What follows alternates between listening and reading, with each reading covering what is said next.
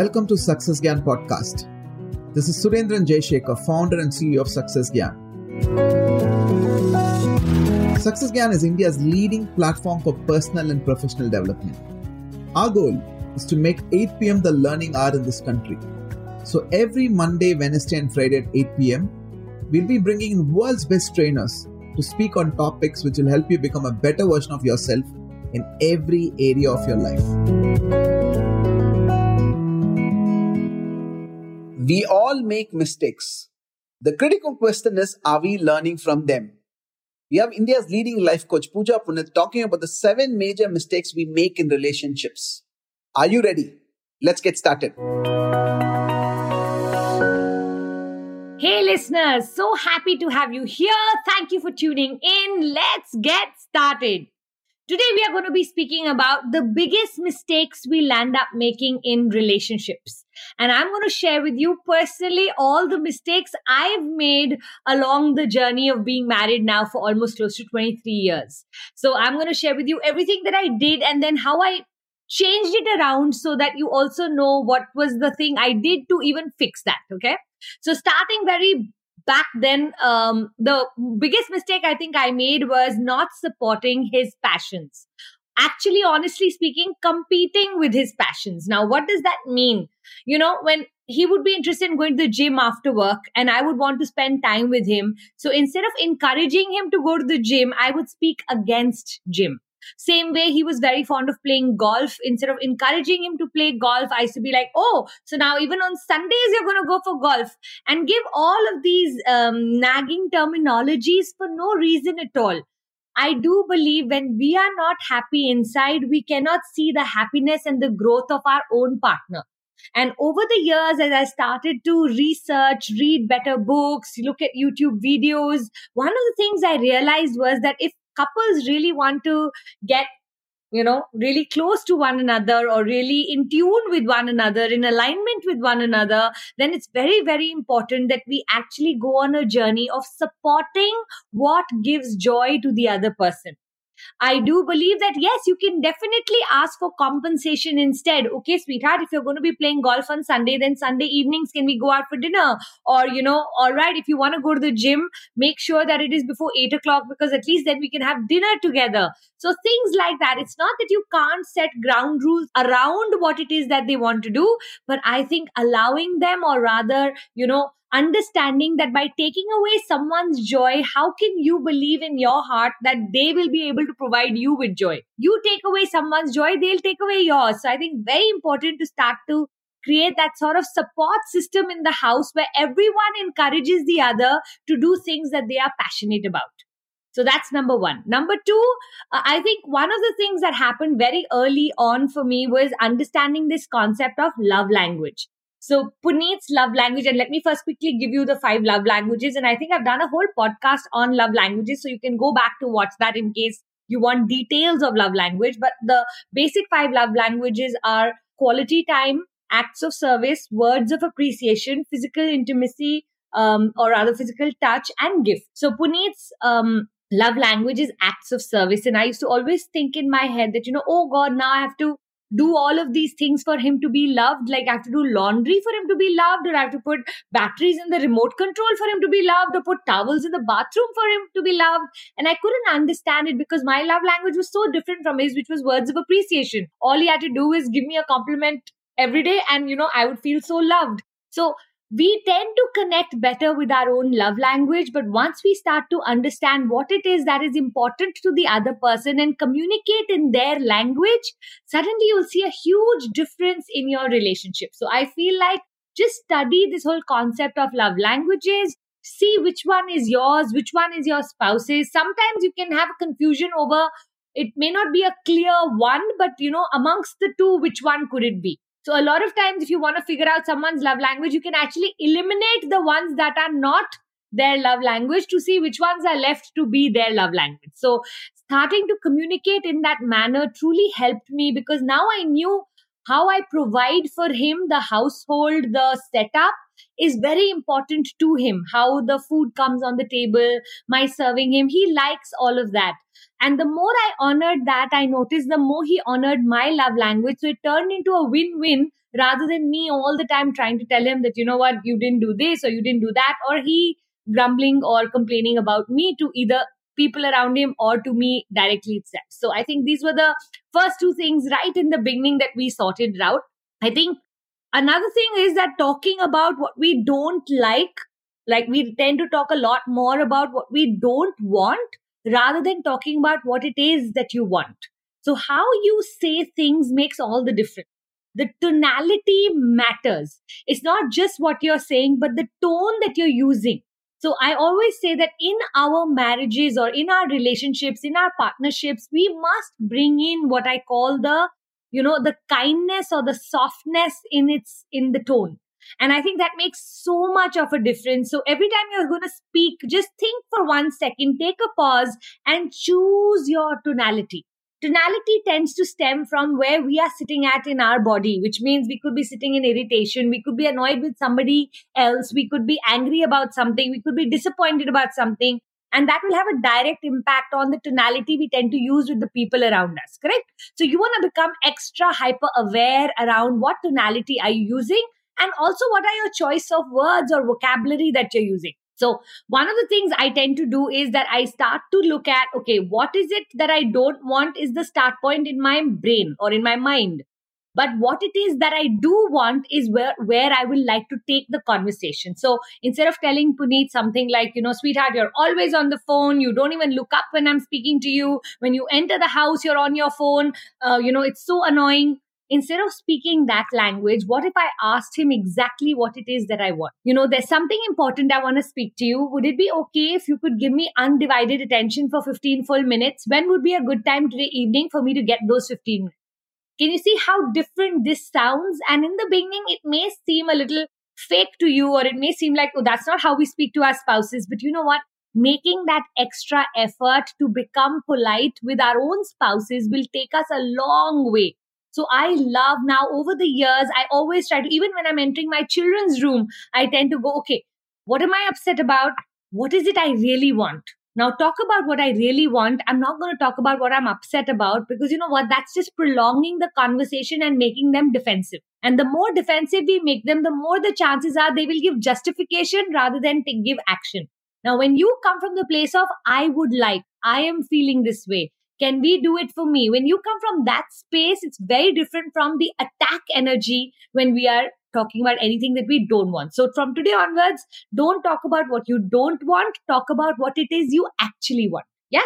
Another thing is, I think, imagining that they'll be able to give us things without us asking. So for the first couple of years in my marriage especially, my birthdays used to be very special to me, but not that special to my spouse. Anybody knows what I'm talking about? I have a feeling some of you are nodding your heads at home. And so what would happen is there would be a mismatch of expectations. I would imagine that he's going to wake up and I'm going to get this bouquet of flowers and cards, and he's going to take me out for lunch and maybe even buy me a gift. And I'm having all of this imagination, and he's more like, okay, I wish you, now I need to leave for work. So there was so much of mismatch expectation that mostly what used to happen is that instead of celebrating my day, we would land up getting into an argument of some sorts. So one of the things I realized was that it's not that he doesn't want to do it. It's just that sometimes he doesn't have the clarity on what it is that I want. And a lot of times I used to land up saying things like, but I told you last year, or I told you last month what it is I want. But it did not stay, right? So now I make it extremely clear. When he asks me what it is that you want to do on your birthday, I don't say whatever you want to, sweetheart, and then later on fight on that. I would rather just tell him exactly what it is I want. Sweetie, we'll go for lunch to Leela. My favorite restaurant is there. Then we are going to go to this particular shop. You buy me this. Then I will feel pampered if both of us can go for a nice couples massage. And then in the evening, let's invite friends home. This is a very exaggerated long list. You don't want it to be all of this. It could be just one thing. What I'm trying to say is there's clear communication. And if your spouse lands up doing everything you've asked them to, isn't that itself a lovely gift to you that they care enough to do what it is you want? I feel like a lot of times when I'm speaking and guiding women, they'll say like, but if I only tell him to take me out for dinner and it doesn't come from him, then Pooja, that is forced. I don't enjoy a forced dinner. Let it be a forced dinner 1, 2, or 3 times. By the fourth time, it will set into a pattern, and very soon he will start to enjoy it. So I do believe in my heart that it's okay to ask someone to do things for you when you are willing to do some things for them in return, which you may not be completely or 100% in alignment with, right? So I do believe that in this whole journey, one of the things we can start to do is actually give clarity to our spouse around, or a partner around, what it is exactly that we would like it to be like, and then be okay and grateful for giving it to us, and not thinking, oh, that's because I said it. Had I not said it, he wouldn't have done it on his own. That's totally okay if he wouldn't have done it on its own. I think it's a very wrong expectation to set in the beginning itself, that he should be able to read my mind and know what it is I want. That's not how relationships work. Another thing that I feel like big mistakes that a lot of couples land up making is holding grudges. So people don't do what you were expecting them to do. And then instead of having an open communication, we start to hold it against them. We start to use it against them. We start to speak about it publicly against them. And we are not giving them that clear signal. Instead of sitting them down and telling them, this is what hurt me, we are overreacting to little things because that grudge is there inside. We are not speaking about what actually upset us sometimes, but we are speaking about everything else. And the other person is wondering, why is she overreacting so much? Or why is she being so negative? Or why is she so, all the time in a bad mood? Or can I even say something to her? They are not able to relate that something at that point happened that you didn't like, but because you did not communicate that, and now you're showing your upset in other ways. I think a lot of us women especially tend to hold grudges in this manner, where not only we hold the grudge, we want them to know what are we holding the grudge against. I always say, when a man asks a woman, are you okay? Or, any of those kind of sentences, are you feeling okay? Is your health okay? He's trying to check in with your mood. And most of the time, you're like, yeah, I'm fine. Or, things like that. That will be an excellent time for you to just sit him down and let him know what it is that he's done that is not okay with you, so that you can have open conversation and open communication, because that is so helpful in every relationship. Another thing I think that we land up doing in our relationship, especially earlier in the years, could be openly criticizing them in public. And I think that's one of the biggest mistakes we land up making. And it's a continuation of some of the things that I've already spoken about. But to make this casual, that we openly criticize the people we love, I think it can be very, very, demeaning for the other person. And it can reduce the energy of the us or the we portion of the relationship. So you want to become extremely aware and extremely sensitive that you do not casually criticize the people you love. On very small things, we can go on and sometimes create our own little, what I call pity party, not kitty party, where, oh, tere saath bhi hua. It happened to you also. Mere saath bhi, okay. Oh God, yeah, she did that. Oh my God, me. And, all of these kind of conversations where very easily we make it so critical. I think what really nurtures a relationship is when we think of it like a plant. And what we are putting into the plant will decide the level of fruit and flower that we will receive in return from that particular plant, right? So I'd love for you to start to look at, what are you putting in? Are you putting in fertilizers or are you putting in acid? And remember, our words have energy, and everything that we, speak about in the world comes back to us energetically in our relationship. Like, you will notice that, let's say you go to a friend who you're very close to and you land up criticizing someone you totally and absolutely love. When you come back home to the people you love, you'll see your energy will be so disturbed and distributed and scattered that you will not be able to reconnect with them at a level that you could have had you not spent 2 hours talking behind their back. Yeah. So you want to become very, very aware that you address the issue with the person who can help you or can do something for you, and not address it to gossip or to put someone down or to feel better about yourself or to create the victim energy that we land up creating when we feel helpless in our life. And last but not the least, I think one of the most important sentences that I have learned in my marriage is something I've actually put on my bathroom mirror, which is, I am responsible for my own happiness. And this has really helped me, change my expectations. I don't want to spend the rest of my life going on complaining about that same thing that started out maybe in the first year of my marriage. So I became extremely conscious about that. You know what? once I've asked someone to do something for me and I realize that they are either not capable or not interested, then guess what? I am completely independent enough to be able to find a solution for myself. I'm not going to spend the rest of my day or week or month waiting for support or wondering why they're not supporting me. So I believe that, yes, for a while, if you ask for help and you get it, that's great. But let's say you ask for help and you don't get it. Then I do believe in my heart that it's time that you started to look for other solutions. So every morning when I tell myself I am responsible for my own happiness, I look at what are the things I want from him that I know will help me in my happiness. And then I go, is he capable of giving them to me? Let me check. And when I ask him, he says, okay, no, Pooja, today is an extremely busy day. There's no way today I can take you to the temple or to the beach or wherever it is that I needed to go. No problem, sweetheart. I'll ask mom or I'll ask my friend or I'll ask and I shift my energy very quickly because I don't want to go into sulk mode or I don't want anyone else to be responsible for my own happiness.